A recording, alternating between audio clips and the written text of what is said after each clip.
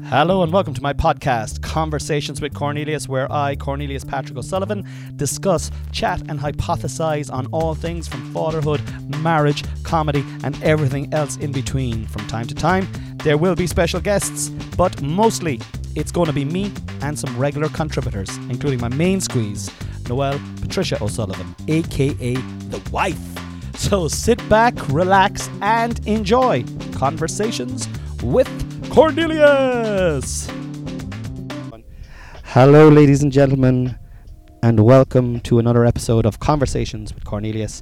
I am your host, Cornelius Patrick O'Sullivan, and it is, what date is it? It is the 24th of May. It is a Tuesday. I am sitting on a hot rock overlooking, is this the River Lee or the ocean? Both actually, yeah. It's where the River Lee meets the ocean. The ocean. So there's a smell of shit. We're down in Passage. We're on a kind of a rocky beach. It is a beautiful day. I am with a gorgeous human being who I'm going to bring onto to the stage there now in a moment. I'm feeling great. I'm full of energy. I am just loving life at the moment. Good old form. I'm in great form. Yeah, I can see it, man. I'm vibing, as I say recently. A lot of my habits, it's all correlating with the habits that I'm keeping at the moment. When I'm out of my good habits, my bad habits emerge and take over. So I'm just going to try and continue to fast and to exercise and to meditate and to try and eat a non-toxic amount of food. I've been eating a lot of toxic food. I still eat toxic food. I still eat pizza. I can never stay away from pizza. But in general, I'm trying to be careful of what I put into my body, and I am definitely feeling the benefits of it over the last few weeks. So I'm feeling good. It's the start of the summer. As I said, I'm down here in Passage West. I'm going to bring on today's guest. He is enigmatic. Oh, love it. Intelligent. Of course. Loyal. Oh, I don't like loyal. You're loyal, man. You're a loyalist. No, I do like loyal. I'm staunch, actually. You're fucking a staunch loyalist, staunch man. Friend. Loving. One of the most loving people that I know. Hilarious. Definitely one of the most funniest people. I love hanging around with this guy. Always makes me laugh. And extremely talented. Ladies and gentlemen, please welcome to the stage the inevitable Tig Hickey. Con, that is the second lovely introduction you've given me in about a week, I'd say. We did a podcast together there recently live, which was a great experience. Live at the Coco. And you brought me on by, I think you actually just summed up me by saying that I was a very intelligent comedian, which I loved that. Because what that does for me then is it creates this lovely buffer. You know, I don't have to be funny. Once I'm coming across as loquacious, then my job is done, you know. Like, you don't have to think I'm funny. I just want you to go away thinking you're loquacious. This one's smart guy. Like, this one's smart ass there. I tell you what, he's a fucking smart nihilist. And I suppose the irony is I'm not smart at all. Do you know what I mean? I can tie a couple of sentences together, but intelligence is a kind of a, it's a wide church, isn't it? Yeah. Well, I just seem to be around people who are practically smart at the moment, and I would put my smarts in context by being around people that are very practically able. Myself and the bold Dominic McHale there now, when we lived together for what felt certainly like 10-20 years, used to have a version of this conversation a lot, where I think he's a big IQ guy and I think IQ serves a function, but there's people that have got street smarts. There's people who are just extremely well able with their hands and able to figure things out. They mightn't necessarily do wonderfully in aptitude tests or whatever. I feel like I am decent at stringing sentences together, and sometimes those sentences can be funny. Yeah. And I'm not downplaying what I'm doing at all, but it's like to go around thinking that you're smart because you know you can string a couple of sentences together wasn't very helpful for me in my life. Well, it's just my experience. It's just my empiricism. You're hearing a wife beater in shorts on a fucking Tuesday, man. There's no one disagreeing with you. And I have never in my life yet hit a wife. Not yet. Well, you've never been married. No. But you're down. I actually totally get what you're thinking, because I agree with that point. I think there's street smarts. I think there's emotional intelligence. I think emotional intelligence, if I was to be gifted one of the intelligences I would like to have the most one is I prefer emotional intelligence, because I think you'll get on better in this life if you're intelligent to be able to recognize vibes, people's feelings. You walk into a room and you can kind of get straight away, you'll get what's going on in there just by a feeling. Yeah. But you can be really useful as well, I think, extremely with that. useful. Yeah. And it's undervalued. Like, it's like, I know we're talking to Dom there now, and Dom won't mind us saying this, but he definitely loves or would put that on the pedestal, the IQ, like the book smart, that kind of carry on, which you have as well. You were in UCC. I love books, man. I love books. No, but it's not like, you're not saying it's one or the other. I think it's like it's sometimes you're either kind of described as woke, I think, if you're trying to say that these things are a broad church, or you're a kind of a fundamentalist IQ guy. Doesn't seem to be any kind of nuance anymore or whatever. I suppose what I'm saying in long-winded way is, I watched a man paint a wall yesterday. I won't name the guy, but the way he did it. Now, see. Oh, I love this. You know what I mean? No, but like, I know where you're coming with. Do you know what I mean? Like, I know. These are extra. Like, do you ever feel like I'm walking around the world sometimes going? And by the way, now I'm not making myself out to be, some sort of brilliant, ancient kind of Nietzschean mind or anything, but because, you might be able to hold down a conversation with somebody, some would say, oh, so-and-so might be smart or whatever. But I'm looking at a guy who's like smart with a lot of utility to it yesterday, like the way in which like he painted the room and cleaned up after himself and prepared the wall before it was painted. I am quietly in awe at the way that he did it, Yeah. I love I love watching a man at his craft. Same. I'm not, because I admire that. Like, it's same there now. If I saw someone putting together like Noel is the man of the house at home. Like, absolutely. But like, someone to be able to, a cabinet maker. I remember growing up and some of my friends were becoming cabinet makers. I was like, sure, who's buying cabinets? Yeah, and how do you make them? Why would you want to? Like, but like, then you'd see some of their work and they'd be like, it's not appreciated now. No. Like, even like I've talked in this podcast about, we were trying to get a plumber for like 4 or 5 months at home. Eventually we got a plumber, but like the most if I was as in demand as a comedian as that plumber was, I'd be fucking loaded and living it up. And actually, I think what I'm getting at is, like, in the circles I moved in, and maybe it was just my circles, but the circles I moved in particularly in UCC and kind of getting into the theatre world when I was in my early 20s, there was just this little veneer of sneer towards the working man, as particularly people who were not so much plumbers and whatnot, more people who were in kind of 9-to-5 jobs, anybody that wasn't kind of in the arts or didn't have like massive aspirations of being maybe famous or successful businessman or whatnot. I think it can be a kind of predominantly kind of middle class thing, but anyway, I did think that was kind of hovering around the kind of perspective on people who were in so-called ordinary jobs. But the older I get, actually, the more fascinated, like you are, I am by people who are just fucking good at what they do, no matter what it is. And I think just something struck me there now worth saying is that, like, I'm passionately going back into learning Irish at the moment, right? And one of the big reasons for that is, like, I want to reconnect with my past, like my country's past, because it can also be our future, and it's part of my, I know the word heritage has been kind of commandeered in a not so pleasant way these days, but heritage is important. But in one generation, I've lost my link to the past, because my father was an extraordinarily capable man, like a really practical man, like, and I am a pity. What did your dad do? He did everything. Like, I mean, he worked in Ford's at the height of Ford's being like the number one place to work in Cork, like in the late 70s, early 80s. But after he left, he was like, you know, he built our extension at home on his own. You know, he did the garden from start to finish. He built sheds. He was just anything he turned his hand. No, I don't think he was like a master craftsman at kind of anything. He was just well able, you know. I'll tell you, and I admire that so much, Con. I am so with you there, man. And there's fucking plenty of women doing it too. Don't get me wrong. There's plenty of women doing it as well. There's women who are so well able compared to me. Like, well, my wife is more able than I am at those. I call them kind of, you know, like they're just like, I'm literally not able to do those types of tasks. Like, I will. Like, are you though? Are you not able though? Do you know what? Because I wonder about myself at times. I probably am, right? But I'm not able to summon up enough want in me. You don't care enough.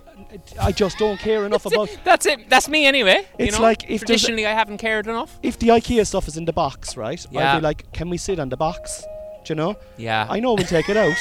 And we can make a chair out of it. But look, could we just sit on the box? That sounds nice. It does sound nice. Do you know?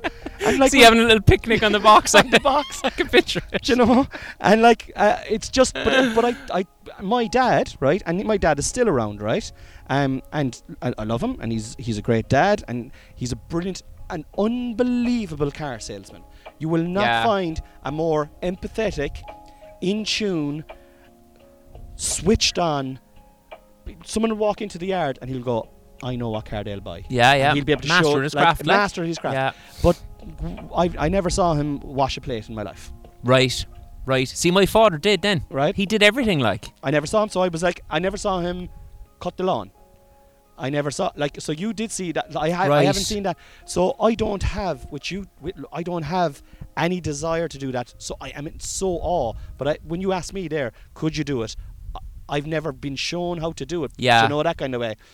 But I suspect I could. But you'd be well able, I'd say. Yeah. That's the thing. Like, I definitely, and I'm going to just speak for myself here now, I have found myself in scenarios where I have either told myself or I've told the world that, sorry, I can't do this, right? But then left to my own devices. Like, if I had to paint, no, I'm not saying I would do anywhere near the job that young man did in my house yesterday, but if I had to paint my own wall, right? And to be honest, I probably should have. Now, I'm quite busy with work at the moment. There's stuff going on that we'll get into, which is wonderful. And you'd be busy, you'd be busy enough. But like, painting a wall, like, I mean, I should have that skill. You probably do. I probably do have that skill. You probably do. You probably could. But you touched on something there.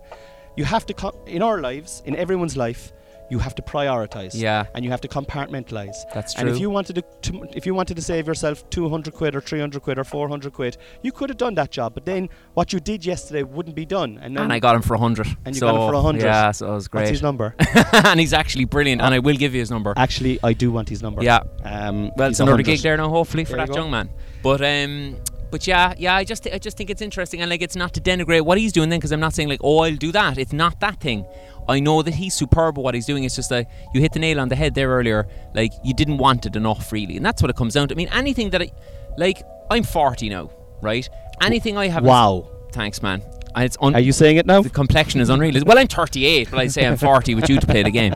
But anything I haven't picked up at this stage now, really, like, I couldn't be bothered. Yeah. And that's the you know, and like, that's why when I went back to do Irish there recently, I could feel the desire to go back and do Irish slipping through my fingers. Like, if I don't do this now, it's going to be a hobby horse, and there's nothing wrong with a hobby horse, but I'll be tipping away with it in my 70s and 80s if I live that long. What are you doing?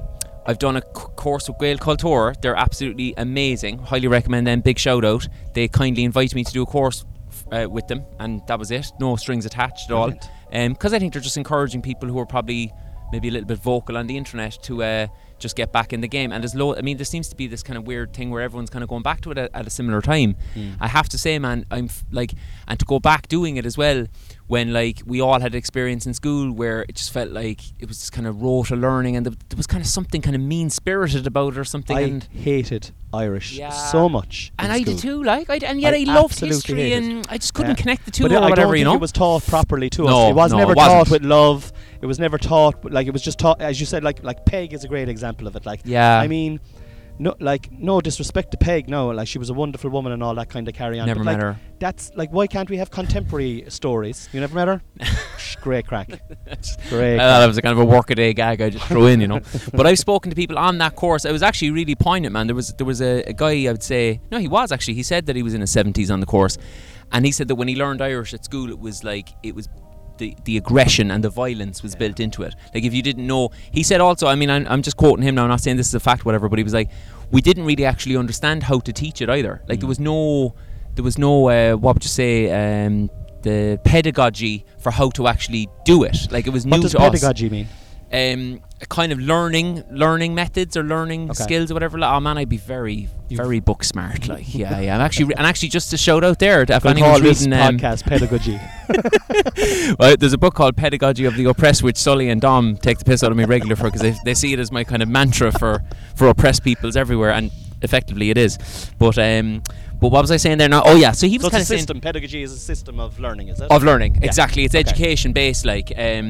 And he was kind of saying that wasn't in place, and then what we got instead was a frustration with the teachers not being able to teach it properly, and this kind of violence then built into it, associated with the Catholic Church and whatnot. But this man was saying like that he was having a beautiful time on this Zoom class learning with us, like, and I was like thinking that the whole way along. But when he named it, I was like, oh man, this is reclaiming the language, because you're reclaiming it on your terms, like, you know. So how long are you into this course? Is it done? It's done now, but I'm going back over the course materials so that I can step up. So what I love about it is that like there's a kind of a roadmap. I can go again now and do the next level. So I'm at like intermediate lower or something level, and there's like 3 or 4 levels to go to before you'd be even remotely kind of confident of holding regular conversations, like, you know. And what is this, just a kind of a lifetime kind of a vibe for you? You always wanted. I've always wanted to do a con, and it you know what, I know we're going to touch on this later. There was a lot of things in my life that I would have loved to have done, and they weren't always like ambition based. You know, they weren't like I have to be a big comic, whatever. Like my goals in life when I was in my early 20s, if I was on a bar stool or a party or a gaff somewhere, the stuff going on in my head a lot of the time would be like, I'd love to fucking go swimming. I'd love to be able to swim. Like, can you swim? I've learned how to swim in the last probably 18 months, I'd say. And Irish was a big thing there. I was just like, I fucking love Ireland, as you know. Well, like, you get one life, like, and people get preoccupied with their 9 to 5, and then they have to come home and have their dinner and watch their soaps, and, you know, 5 days a week, and then at the weekends take the kids to soccer and take them to GA, and then maybe go out for a bite to eat with the wife, and Sunday then you watch a match, and then you repeat that. There's always other stuff to be doing. There's loads of other stuff. We're literally sitting on rocks, like looking out over the fucking sea, you know, talking into microphones, you know, like there's people our age, they're sailing boats, there's people fighting wars our age, there's people ruling countries our age, there's people dying our age, like we were talking about a friend of ours earlier. Billy Anderson, comedian, friend of all comedy in Ireland, passed away in a car crash there a couple of years ago, and we were just brought him up. We were talking in your house earlier on, just talking about some stories about him, like, and he's gone now. He's gone, and you were smiling ear to ear, reflecting on something that he had done or whatever. I just thought that was it was profound when it was framed with this guy's actually passed away, and he had such an effect on you in that moment anyway. And you know the thing with Billy as well, right? And like this guy lit up every room he went into. Yeah, so I hear, his mad energy. And he was my age, a little bit younger than me, maybe 1 or 2 years younger than me, and kids my age, had a kid same age as Dylan, and he was just going through what I'm going through in my life, trying to be a comic, facing these walls. How am I going to get over this wall? I'm going to go under it. I'm going to try and smash it. Do you know what I mean? Some people don't get beyond some walls, you know. We were jumping over the walls together, and then he was in a car accident, and like suddenly he's gone. And that's how precious life is. You know. And I think sometimes, so that's why when I'm asking you these questions, I just think that's so cool. You're gone back. You learned how to swim. I know now you might think that's a kind of an old simple thing if you're listening at home, or especially if you've learned when you were younger. But like, my mum can't swim, and she has a fear, and she tried to swim for years. She went for lessons for years and years, and she still can't swim. She couldn't overcome her fear, but she tried, and then she just got to a stage where she was like, no, I'm not going to try anymore, it's gone. But you did that, and that must be a great feeling to be able to swim now. It's unbelievable, Con. Like, it's unbelievable. I know, like, swimming is great. I don't swim a lot. I'm going to go for a swim tomorrow. We're near the sea. Let's man, swimming is unbelievable, like, you know. But it was right there, available to me all the time as well. I think that's what makes it so. And I mean, I was actually, because I'm writing something at the moment, and someone was saying, like, you know, the editor was kind of saying, you know, try and clarify why this is special, because a lot of people will have things that they want to do and they may or may not reach them, but there's something unique, I think, about maybe somebody who's had mental health issues, or particularly addiction, which I suppose I would understand a bit more, even though they're fucking one and the same anyway. But you kind of tend to write yourself off an awful lot in addiction. Like, you kind of go, you know, you might be on the bar stool saying I'm going to do this, that and the other, but then the next morning you wake up and you kind of go, fucking Conor McGregor's in your head, like, and he's going, you know, you'll do fucking nothing, like. So when you actually do jump over that wall then, or to maybe bolster the analogy a little bit, jump in that lake, the feeling by it is unbelievable, because it's not just the thing in itself, it's about what it represents. It represents that actually you're not full of shit, actually you're not just surviving, but you're doing these things that you wanted to do, you know. I could paint a wall, I can take that fucking equipment out of the box and make this chair. I don't have to sit on the box. I can swim. Pleasant as it is. Pleasant and all, and unnecessary. It's unnecessary for us to put this together. This is a perfect box. I just love you, right? With an IKEA picnic table, like you're sitting on the unopened. Or having a picnic on that picnic table, yeah. But it's true, and it's like I love this conversation now because I'm all about this. I think, putting these walls in front of her, I can't do that. No, sure, I can't do that. Like, there's a comedian now, right? And he listens to this podcast, and he's a patron on this podcast, and I love him. Harry Hussey's his name, right? Yeah, love him too. And he's wildly smart guy as well, actually. Very smart guy. If you're looking for loquacious, look him up, guys. And I'm looking at some birds over here. If he was here, he's a professional bird watcher. He'd Big be able bird to guy. tell us all what those birds are. But he messaged me during lockdown, and he's a little older than me, and I like to kind of playfully mock that when we're on stage that I'm not the youngest comedian here. Is that why you got him in? I got him in, just to bring the age down, to make me seem younger. You're the young mistress now, like. But he said to me one night, he goes, my time is gone. I should have done it when I was younger. I was like, man, your time is now. Rubbish. And I see him, and he's doing the open mics, and he's a resident in the Coco now. He's been on a few pro shows, and he's getting better, and he's working at the craft. And something that, like, sometimes, and you probably get this, people come up to me and they be in really high jobs, like fucking solicitors, lawyers, judges, police, fucking, entrepreneurs and really big jobs, and they come up and they go, I don't know how you do it. Yeah. And I'm looking at them and I'm like, I don't know how you do what you do. Exactly. That goes back to what I was saying at the start. Yeah. So it's like with you with swimming, and with Harry with comedy, and with anyone who's listening to this podcast who's thinking of doing something, just fucking do it. And I would say there, if you want to do it enough, just do it. Yeah. If you don't want to do it, don't do it. You know what I mean? Because I made a big speech about my father there earlier, right?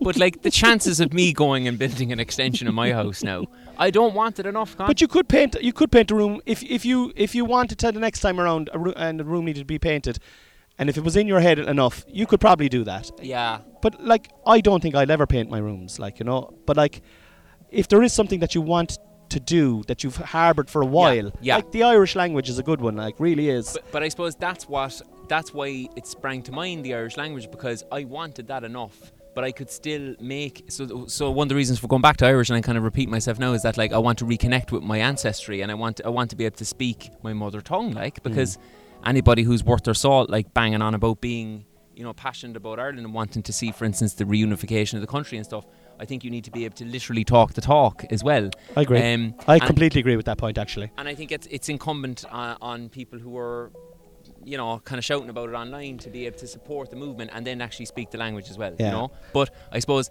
what I was just saying there as well is that like I've let go of a lot of other aspects of my heritage as well, which would be like the ability to do a bit around the house, which is what my father was expert at. Like, do you know what I'm doing, which is kind of on the same ilk as that is? I'm growing. We grew potatoes last year, and this year we're growing potatoes again. That's nice. Yeah. And we're growing onions and garlic. And every day I'm out there and I'm just doing a little bit of weeding. That's on my list. And last year we made soup with the spuds, and the boys loved it. Oh, and nice. I'll tell you something, man. Putting your hands into the soil and pulling potatoes, there's nothing more fucking Irish than pulling a spud out of the earth. But if you could do it off Gaeilge as well, if you were commentating on it, like, oh, Tasha, go on. Fekeran. What's the Irish for spud? Prati. Fekeran prati, Tasha. Talkrasalam. That's it. I couldn't do any more. But like, it's beautiful. Oh, that was lovely. It's beautiful growing your own food as well. So yeah. But anyway, your point is rock solid. Do the stuff that you really want to do. Do it. Just do it, guys. Absolutely. Trending topics with Cornelius Patrick O'Sullivan. So I have 3 trending topics, and the first one is #LeavingCert. Oh wow, are people doing their leaving? It's on today, I think. My God. Well, it's trending today anyway. My God. Yeah. Jeez, that passed me by completely. When did you do your leaving? What year? Oh, fuck, I'm giving the age away again now. I suppose you said you're 40, mate. I'm 38. I did my junior cert in 98, so 2001. 2001, yeah. I somehow remember the junior cert more. Oh, that's because I had a crick in my neck. So I had cream, which was this kind of noxious kind of, but it was a bit yellow. Oh. And I was in a lot of pain for English paper 1, but still got an A. Yeah, well, did you see that fucking wall over there, boy? No, I didn't do particularly well in most of the other. Yeah. But I was talking so eloquently in the background as he was doing it, like, oh man. Do you remember your Leaving Cert? I do. Is it a big deal? Do you think it's a big deal now? Again, I think it's one of those things that is artificially and has always artificially been way too much of a big deal. Yeah. Like, I remember the weight on my shoulders. I probably created a lot myself. Now, my father had actually passed away in Leaving Cert as well, so it was like a frenetic, weird, difficult, challenging year. And I focused on doing well in the exams as a means of kind of going, okay, I'm going to like park this now and kind of I'll do well here, and then the family will be happy and that'll be a distraction for them, kind of thing. So there was all that built into it for me as well. But I do remember in the build-up going, like, kind of failing here is not an option. Like, I definitely feel like in that period they didn't do enough to kind of show you that it'd be great for you to do well, like, and knuckle down, but you're not dead, like, if you don't. And from what I can gather, because I have a daughter who's not long out of Leaving Cert, that level of pressure hasn't subsided significantly at all in my experience, and I think I would be arrogant enough to say in her experience as well. Yeah. And I think it's tragic because Ireland has all these weird, arbitrarily kind of created pressures for young people. There's a bang of the Catholic Church still off it. There's a kind of a bang of moral good and wrong, a kind of a Manichaean thing, like the good boys are over here, they're doing well, and the good girls, and over here then these fuck ups, like, and they can just kind of die on a beach, like, drinking cans. We're talking about lads on the trades, like, I know, like, some of my friends dropped out of school at 14, 15 to do a trade, and they're like living in 6-bedroom fucking houses on 40-acre estates, you know, with 20 wives. Can I tell you a very quick story on that? That may not be true. I'll tell you a very quick story on that. Guy I was good buddies with in school, we kind of knocked around together, and he's very funny, and he was a tradesman type, and he had no interest in exams or whatever. I was trying to be a good boy. I got a good Leaving Cert. I went to college. I did English and philosophy. I mean, an arts degree is not incredibly difficult to get into, but I did a good degree. I got very good results. I think it stands to today as well, though, Tyke. I think your education... I think fits into the stuff you're writing and whatnot, but I thought, foolishly, that maybe that would give me some sort of natural route into making a career earlier than it certainly has, right? And I remember, like, I was just out of college and I put up a post on Facebook going, oh, my bike's been robbed, like, you know, my bicycle has been robbed. Does anyone have a spare bike? And this buddy of mine, who used to go to school with, now we were out of school maybe 3, 4 or 5 years, like, said, oh, I have a spare bike at home, like, I think you can have it, like. So I went up to his gaff to get the bike, got the bus, about 2 or 3 buses, and, like, he was living in an unbelievably beautiful gaff, like, you know, like, maybe it's like 5, 6 years after school. He had a lovely partner, kids. There was a 3, 4 bedroom house, and there was 2 cars in the driveway. And he pulled this piece of shit bike out of the shed, and I cycled my sorry ass home on it, like. And I think I would have been one of the great, you know, career hopes in that year, like, you know, at one point, like. And I just thought, and I even at the time found it amusing, you know. I was like, because I don't think the 2 buses is what gets me. 2 buses out to like, the burbs. It's possibly 2 or 3 buses to the suburban utopia, like, you know, leafy greens. And he looked at me and I looked at him, and I think we both acknowledged, like, that perhaps he'd made the more correct choices after all. But you know what, man? These are the choices for success, for monetary success. Yeah, exactly. I do think that any decision that I've made in terms of with comedy, from a creative point of view, has never come from a monetary point of view. Do you know what I mean? No. You're writing, or even with yourself, you write about what you know, what you find funny. You write, like, I write mostly about my life, like, and my life is my life on paper isn't that interesting. I'm a married man with a mortgage and two kids, one with special needs, you know. Yeah. And I write mostly about 18th to 19th century colonialism, and, you know, a lot of it doesn't land. Yeah. But we've both got our passions for it. And it's passion is the word, though. Passion is the word. That's hashtag the Pope. What? Yeah. Why is he? I don't know. I never go in and check. I never check, because I think it's interesting. If you check, you're kind of coming in with with information. Okay. So the Pope. Who is the Pope? But can I just gently push back if I don't know why he's trending? I then feel I can't respond to the trend. But that's fine. Well, I suppose, like, I mean, if you're going to be looking at this forensically, if you're going to be a critic, you know, you're probably you're going to be able to poke holes on it. Definitely. Everyone's a critic. What's the Pope's name? The Pope's name? Oh, that's a good one. The last one that I kind of felt any kind of understanding for was John the Polish Paul. lad. Yeah. Johnny P. There was the Ratzinger lad. Yeah. This guy is called... There was Benedict. Francis? Is it Francis? Would it be Francis, maybe? Yeah. Franny? I think he's like, I could be totally wrong here now, but I think he's kind of making moves towards a little bit more kind of peace and love towards LGBTQ plus and stuff. Is he? That's such a strange move by the Catholic Church, isn't it, to go towards peace and love? But isn't the Catholic Church though like the Word of God going towards peace and love? It's a bold move by them. I think I've got a good segue actually, because I don't know much about the Pope. But I was at my beautiful godson's communion on Finn, on Saturday, and I have to say now, so I walked in kind of going like, they're at it again. Like, it's the same stuff. Like, the structure of the Mass hasn't changed much. The priest, I would say, lacks charisma. He's singing along in the middle of the Mass. He hasn't a note in his head. I mean, if we are celebrating God here, I'm not sure we've picked the most able servants to do it. You know what I mean? He hasn't a note in his head. It's like you're at a gig, like. Like, I would give this gig 2 out of 10. Like, it was poor. Now, the venue was amazing. No crowd work. The stained glass was a lovely touch. Doing all old stuff, Old Testament stuff. Heard it before, mate. Do some writing. But halfway through it, I was like, looked at the boys, they were singing it. Now, you can say this is indoctrination as well. In fact, I'm not sure how I feel about it. I haven't formulated the thought. But the kids looked like they were having a good time. There was something about the community of it. They were singing together. Some kids would go up and do prayers of the faithful, and there was these 2 lads. They were kind of screaming some refrain about Jesus, but they really wanted to be heard, so they were like deep into the mic and they were shouting, and the whole church was laughing. It was very good. It was very charming. And then they come out of the church, they go in town, they make a few quid. It's a good day out. It's a good day for them. It's a good day out. And I'm in no way trying to minimise the unspeakable horror of the Catholic Church's legacy in this country. But I don't know the final figure, but it was a pretty penny. Like, was it over a G? Oh, it's easily like they make over a grand now, like. Easily, like. Fucking hell, like. You'd be disgusted if you didn't, like. Like, you're his uncle and godfather. Did you have to trum a ton? I gave him, between myself and this is off the record now, guys. Don't quote me on this. Between myself and 120 quid, mate. Whoa. 120 quid, but we're big spenders. You know what I mean? I saved a fortune with the painting. And an old bike that you had hanging around the house for years. There you go, Finn. But my final word on the Pope would be the lack of motion towards evolving in any way from that institution is both terrifying and fascinating to me. Like, I can't remember the last time I went to Mass, I thought I was going to walk in the door and there'd be the potential for like, I wonder if they're mixing it up a bit, like, you know, because from what I can gather, they're on their last legs. Like, we can't get new priests, and yet there's no new ideas. Like, and I wouldn't go as strong to say as I admire it in a way, but the doubling, tripling, and quadrupling up, I think they're out on their own with that stuff. Like, it's fascinating. Yeah.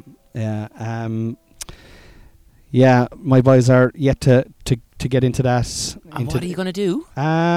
I think you used the word community there, and I think that's what I look at it as. It is a community thing. They're all there with their pals. Yeah. They're all the families get to mix for a short space. Where else is that going to happen? Do you know? And but so I'm involved with the GA as well, and half the people don't play GA. Some people play soccer. Right. Some people do athletics. Some people do drama. Okay. But this is where the whole community come together. Now, I totally get the indoctrined point, and I totally get that like Irish Catholicism has a filthy, disgusting past, but there is a lot of good in the past as well. There's a lot of good. For some, you know. But like, I suppose I'm not a Catholic. I'm a lapsed Catholic. I'm agnostic. I'm a spiritual person. I believe in vibes. Yeah. But like, just to say, I don't think that's going to be enough for God on the day. For God? Yeah, like as in if you die and you're like in some version of heaven and you go, I believe in something. Yeah. I can't see that. Well, I don't believe in heaven. Anyway. Okay, so you're going to get there, and the first thing you're going to say is, I don't believe in any of this. This doesn't exist, God. Okay, because I'll be there at the top of the queue going, I believe in all of you. Allah, everything. I always believe. Here's my Quran. I always had it in my back pocket. I was telling them for years, mate. I believe all this. But my final word on that topic is, we might get to it, hopefully. I may be about to bring a new life, just me on my own, by the way. I may be about to give birth to a new human. I am with child. And am I going to back up? Like, if I send them to a communion and a christening and all these kind of things, like, am I going to go to Mass? Then I'm not. That's a tough one, isn't it? Well, I tell you now, it's no easy answer. Like, it's interesting because Harvey now is at home reciting like prayers, right? And he's like, he's all about death at the moment. He goes, he said to me the other day, when do you think you're going to pass away? That's brilliant. And I was like, I don't think I'm going to pass away, Harvey, for a window, like. for a good for a good 40 or 50 years. I said, right, okay. And how old will I be then? Yeah, and you know that Jesus passed away on the cross, and he's coming out with these like profound nuggets in a child voice. And I'm thinking to myself, what's he learning here? I'm trying to figure out what's he learning. So he's learning the story of Christ. Okay? Yeah. But is he learning about love? And I hope so. And he is. I hope so. Yeah. He is. And so I live in a country where Catholicism is in our DNA and is inbred into us or bred into us from a young age. Freudian slip. But I don't see massive badness in it. Do I trust the Catholic Church? I definitely don't trust them the way they would have been trusted implicitly in the past. Yeah. But I'm not going to have Harvey be up in fucking an altar boy or any that kind of carry on. And I think for our community and for his friends and with his school, I think it'd be worse to stand up to your teacher and go, we don't believe in that there now. I agree with you, and I'll tell you one very, very quick thing. Like with my daughter, by the time she came to confirmation age, she was like, well, I don't believe in God. And I was absolutely encouraged by her honesty and critical thinking. I actually do believe in God for what it's worth, but she went away and thought about it, and she was like, I don't believe in this God anyway. I don't believe in the Catholic Church God, so I'm actually I don't want to do. And she didn't do it in a kind of a glory again or I will survive kind of thing. It wasn't a big dramatic thing. She was just like, I don't believe in any of this, so I don't want to do it. Been 12. That's a very powerful statement for a 12-year-old girl. Like. Smart kid again, man. A lot of reading. Do you believe in God? Yeah. So do you believe in like what God? What type of what? I don't believe what is God? I don't believe in an interventionist kind of religious God. I don't believe in an interventionist God. Nice, great tune. Great tune. But I believe in a power greater than myself. Yeah, I suppose is the way I would put it. And it's a real belief. So like I was playfully commenting on your spiritual thing there. Like it's I'd be the same as yourself, but it's not like.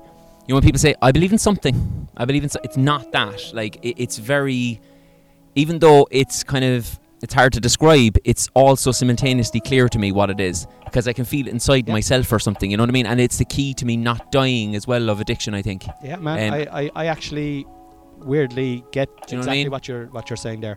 Last one, #Tesla. Is that a girl? Tessie. Tesla O'Mahony.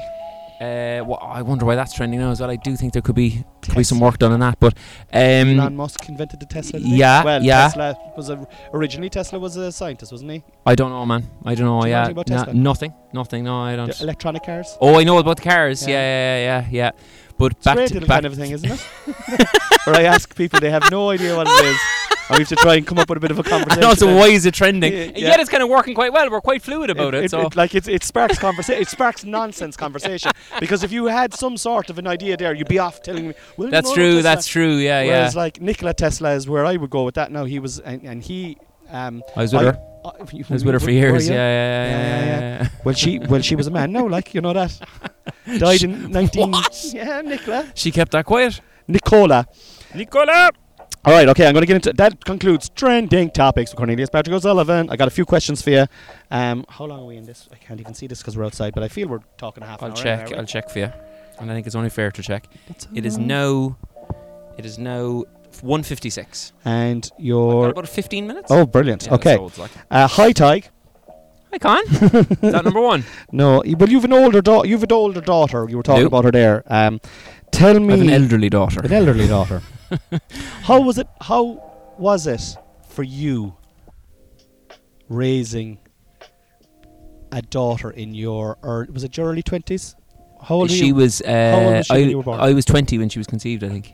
I was the same with Dylan. Yeah. 21 when I was a father. I might be 20, 21, yeah. How did you get on? Well, I'd have to straight away respond to the raising part of the question by saying that her mother largely raised her. I would say that. Like, we lived together for the first few years, and then after that I was at times quite an active but always from afar parent a little bit, because I just didn't live with her. You know what I mean? That's like the day-to-day stuff, I think, is kind of perhaps where it's won and lost, I think, really, like in the groundwork of parenting, I think, and I wasn't part of that, but I did see her all the time. So I just giving you a kind of a context of her or whatever. But to bring up a daughter with my, like at the time I was an extremely, and I'm not saying this in a self-flagellatory way at all, I was an extremely self-obsessed person. Like I was in my early 20s, I thought the world owed me something. I was caught up in total addiction very early on. And I was a party boy, like, you know, it's a bit of a gammy phrase, but like I was the quintessential talking shit at the party, Wikipedia quoting Nietzsche, like not going to my philosophy lectures, drinking cans, taking yokes, chasing other people's girlfriends. That was my life. You know what I mean? And like I was quite happy with that life. No wonder you never learned to swim. You were flat out. I was up the walls, man. How did you paint a fucking wall, man, under those circumstances? If other people's girlfriends were out swimming, I would have jumped in, like. But so I was very self-conscious. Now I have to say, like, she was a bolt of kind of of humanity and snapping me out of my bullshit. Like, she could have saved you. She probably did. She probably did. So it's. Do you know what? The further I get as well, there's no one fucking story. It's not like I was a bad dad, you know, because I think they say in CBT as well, like there are kind of no bad dads. Like everyone's in the middle. There's no good dads. There's no bad dads. So like some dads have been around from the very get-go, man, all the way through. They're the fucking worst pricks in the world. Do you know what I mean? Absolutely, yeah. You know? You were there for your daughter. You did your best for your daughter under the circumstances. You were also going through your own stuff. Your old man passed away, you said earlier on. You know, and then you're battling drinking, drug addiction, and have a small kid on top of it. Yeah, you know, you're a fucking. It's great that you've come out of it, like, you know. Yeah, and I think I got there was outbreaks of fathering the whole way through it that I think that were quite effective. Have you any nice memory from like where you were kind of like you and? Oh man, Give me a nice memory. I've got so many. In fact, I'm going to plug my book at this point. Please plug your book. Stuff is in a book that's called A Portrait of the Piss Artist as a Young Man, which is going to be on pre-sale actually hopefully from tomorrow. Wow. But it's out in September, the book's out. And it's just like a hopefully funny, but at times sad. If you give me the link for that, I'll put it on the bio for this so that people can come in and buy the book on pre-sale. I'd love that. And please buy the book, guys, because Tig is an artist. He's writing a book. He's a comedian. He's a playwright. He's an actor. He's a voiceover artist. He does it all. And it's like, it's hard. And for him to be doing this and putting it out there, do you know, how much is the book? That's a good question, actually. I know it's like... It's probably about 10 or 12 No, that's euros. a bit much. No, but it's 2 for 1. You get one of Dostoevsky's with it as well, you know. You throw in a Dostoevsky with it. and to throw in one of those books, like...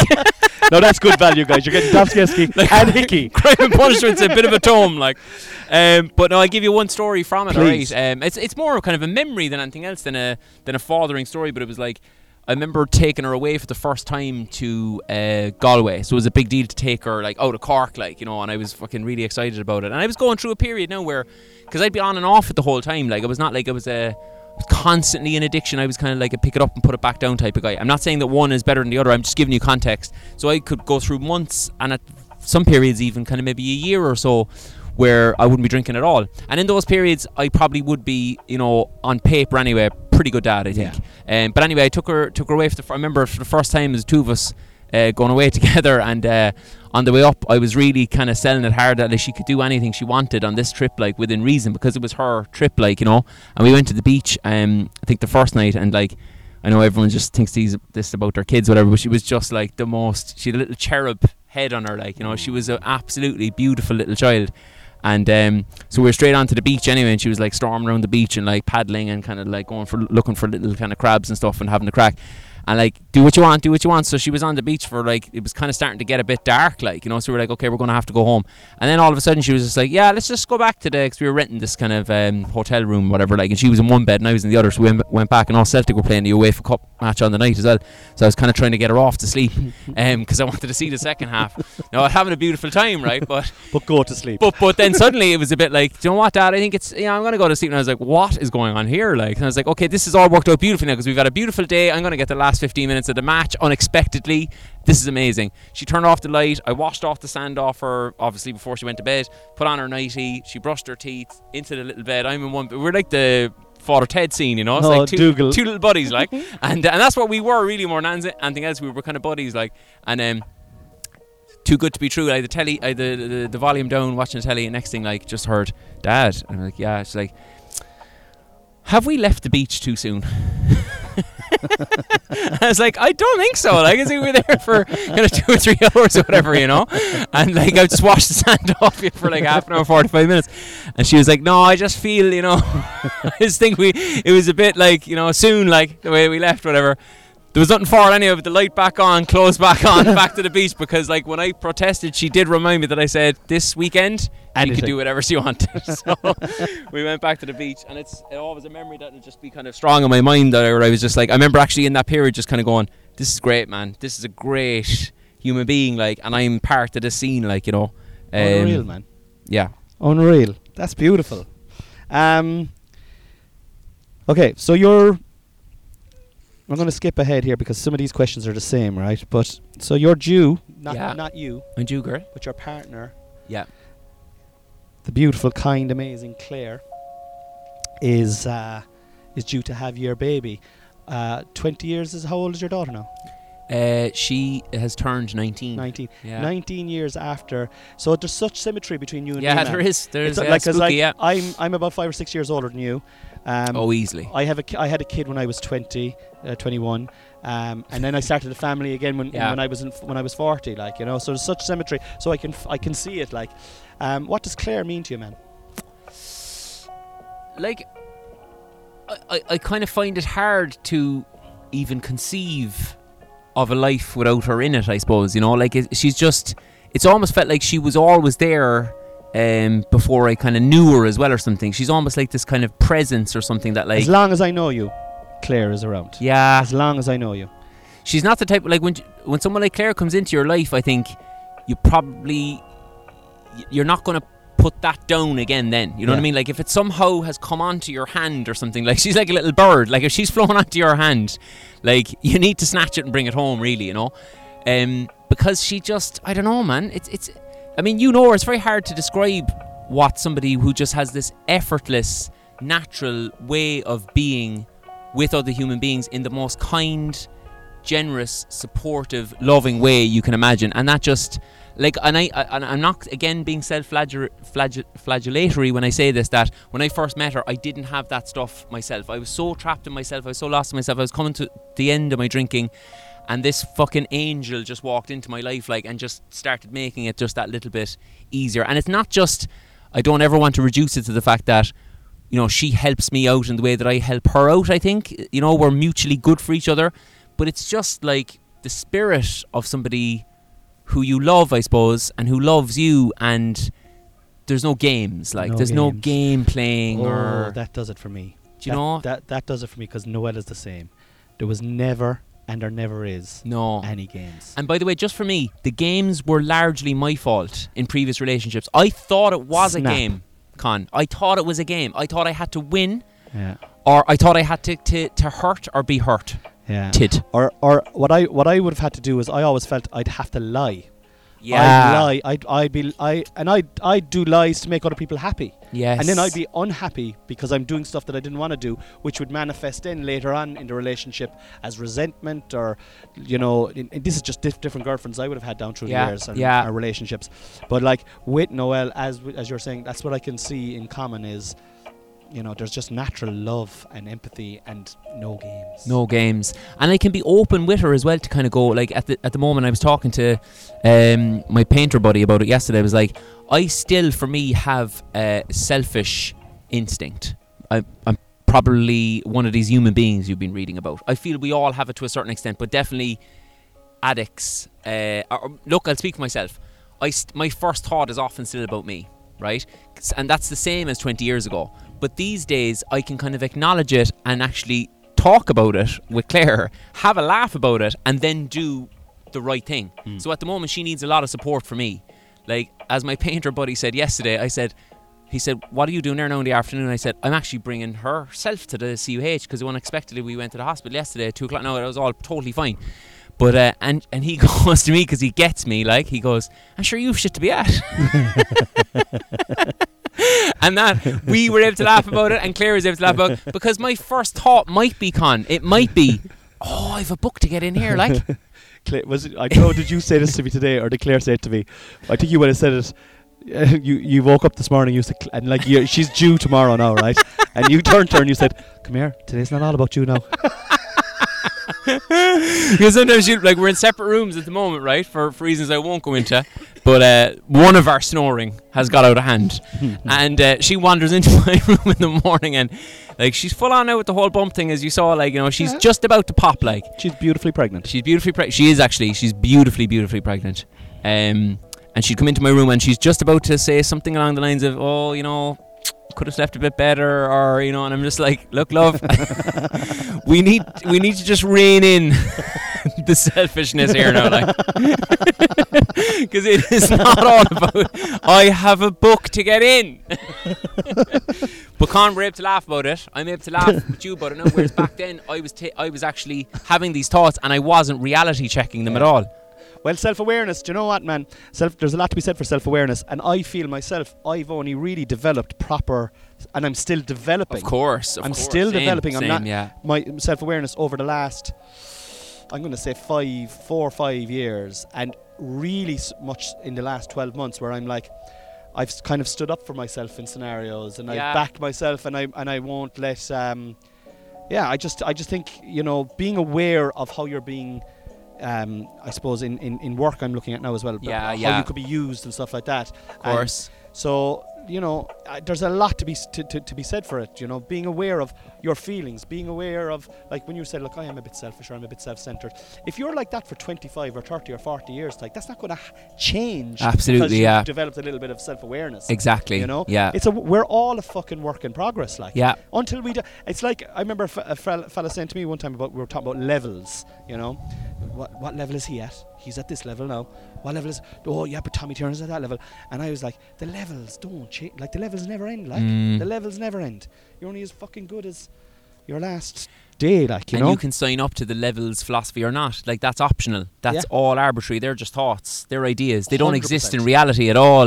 Like, you're creating them for yourself as a barometer of fucking success. Yeah. Or we've been talking today about comedy where we mightn't say have, I don't know, some aspects of what the level thing should indicate, but like, I'll just speak for you for a moment now. You're making a living out of comedy, opening up clubs, running clubs, doing your own set, doing corporate work. Like, you're doing all the stuff that's very hard to do, and you're creating it yourself. But someone else might look at you and go, hold on a second, I didn't realise he was at the level to do that. It's just a fiction of the mind, like. And like, well, I definitely think with comedy as well, it's like the Wild West. There's no regulations. Like, there's no right or wrong way to do it. You either work or you don't work. Yeah, it's as simple as that. Yeah, and you can get by on luck. Some people get by on luck. Thank you. Some people get by on. And it's nice for it finally to be acknowledged. If you're lucky and you're talented, then you're fucking laughing. Do you know what I mean? But like, you know, but I enjoy the work. I love the work, man. We're sitting outside in the sunshine, listening to the waves, those tiny waves crash off the beach, and birds are chirping. Your Bjore's about to give birth to your daughter. Like, you're fucking, you know, it's great. Life is great. I'll finish on your tits. Sorry, I'll finish on this. Come on. That's a little joke that I like to use. And it goes, I can tell the listeners, it goes down a treat. It does, though. It's a lander. It's a lander. I call it a lander. So it's a double question, right? How has Ireland changed since you were first a dad, and what are you looking forward to now? What are you looking forward to as a new dad? Cop-out answer to the first one. Ireland has changed radically and then not changed at all. You know, like, on some strata, like, we still have, you know, the RTEs of the world. We still have big institutions that don't self-reflect or whatever, and they have kind of unelected. No, you can't really elect national broadcasters. I get the irony of what I'm saying, but we still have big, powerful, centralised power in all aspects of Irish society that hasn't changed at all since I was a kid. On the other side, we have an under-17 Irish soccer team the other night being successful, playing good football with loads of mixed-race kids. I watched the first half it last night. All day long. Yeah. Like, that stuff just warms the cockles of my heart. Yeah. I think we've become, in a lot of aspects, a more open society. There's been significant referenda that we have passed in this country that I think we can be very, very proud of. And on a personal note, my probably not the thing that maybe got me interested in politics to begin with was the reunification of the country, which felt like a fanciful dream to me when I was first kind of looking at this stuff. Now looks like we could have a border poll realistically in a decade. That is dream come true for me, and I think people who interpret the north-south kind of thing in the same way would feel the same. What's the second question again? And the second question is, what are you looking forward to as like 20 years ago you were a new dad? Yes. And yes. You were obviously in the same bones and skin and whatnot, meat suit that you have now. But like you've got 20 years of experience, different experiences. You're wiser. You've lived more. What are you looking forward to that you didn't even consider first time around? I think hopefully I can sum it up quite well. When I was actually talking to Claire about it in the run up, I was kind of saying, like we said earlier, sporadic outbreaks of quite good fathering and parenting. I think fathering is probably incorrect because that sounds like I was going around getting loads of women knocked up, which is not true at all. I hope. But parenting, sporadic outbreaks of parenting. And I think, there was a lot of good stuff was done. But I was saying to Claire the other day, I probably missed out on a lot as well, like I didn't do a lot of things because I mentally wasn't there or whatever. And she said, looks like Caoimhe got enough though, like Caoimhe's an amazing, absolutely amazing human being, and I couldn't even describe how proud I am to be even associated with her, let alone her father. I love her to bits, right? And her mother has done an extraordinary job with her, and I've played a nice little supporting role in that. That's the way I would look at it. But Claire was kind of making the point, like, it's maybe just you who might have lost out, because not that she didn't lose out, don't get me wrong, but it would be almost an egotistical thing for me to dwell on the fact that, like, I missed out on moments with her, whereas the focus should really be on her. So I'm just looking forward to having a new chance at it in a way, to be a little bit more consistently present for those magic moments. Beautiful answer. I love it. Things that I love that I missed with, because your story is so parallel to mine. I was an absent father with Dylan as well for years. I was around, I was on the scene, but like yourself, I was drinking and drugging and womanizing, and I missed out on so much, really I did, and I regret it, but I still have a great relationship with Dylan. He's a beautiful human, and he is. We go to all these matches, and we've came over there last week, and he came over there randomly last week, Tuesday. The kids were dropped to school. We pulled out the chessboard. We had a game of chess, a couple of games of chess, and I'm so grateful that he did that. And that we're at a stage now. He's 25. But what I'm digressing now. But what I'm trying to say is little things that I really cherish. Making them breakfast. Oh, nice. Sitting down and listen to them waffling on about superheroes as they're stuffing waffles into their face. I love when lately now Harvey's started to lie to get his way, no, I don't think that program is on. I think that program evaporated. He's literally discovered lying, he's discovered like the movie. Like he, for example, last week he pulled a sickie. He convinced us all that he was sick. And then it was 2:00. He was like, I'm not actually even sick. I just wanted to stay at home. Fair play to him. And we all laughed, but then we obviously had to teach him about that. Yeah. But I must have missed out on millions of those moments. Yeah. And I'll never get them back. Yeah. And I'm just thankful and grateful that I have able to experience them again with these boys. And I think what you were saying there as well is like when Claire said you didn't, that you did enough, and you probably did do enough, but now you're going to get to see the mundane, and there's beauty in the mundane. Of course. There's beauty. There's such beauty in school runs, man. Affirmations. We're doing affirmations at school. The boys do their affirmations the same as they're learning their prayers now. Every day going to school, I'm happy, I'm healthy, I'm hilarious, I'm kind. I know they'd be fighting each other to get the affirmations, who's doing them first. But yeah. Anyway, listen, we've meandered on, and it was gorgeous. Yeah, it was an absolute pleasure, man. I loved it. I'm going to get that link off you. I'm going to put it into the description here for this podcast. This podcast is coming out next week as well, so give it to me today. And I just say, if anyone's listening and they might have any question about being pointed in the right direction about recovery as well, that feel free to, they could anonymously send me a mail or anything like that, or get someone else to do whatever. It's just info@toykiki.com or Twitter or whatever. And what's your Facebook page called? Toykiki changed my life. It started off ironic, but as it turns out, I'm now changing lives. Still can't get on RTE though. Fuck RTE. I thought I'd end on a bum note. Guys, thanks for tuning in. I really appreciate it. I'm loving all the feedback I've been getting lately, and I sincerely really, really appreciate it. If you're liking the podcast, please like and subscribe and all that kind of carry on. Check out my YouTube channel. Check out all my channels. Maybe share a story. If you're listening to it and you want to shout it out, share a story and tag me, and I will reshare it on my stories, and then everybody will get to see it, and we might get more people listening to the podcast, and that's the ultimate aim. Thank you so much to this week's guest, Mr. Tadhg Hickey. Thank you, Tadhg. Thank you, sir. Talk to you next week, guys. Stay in by the wall. God bless. Good night.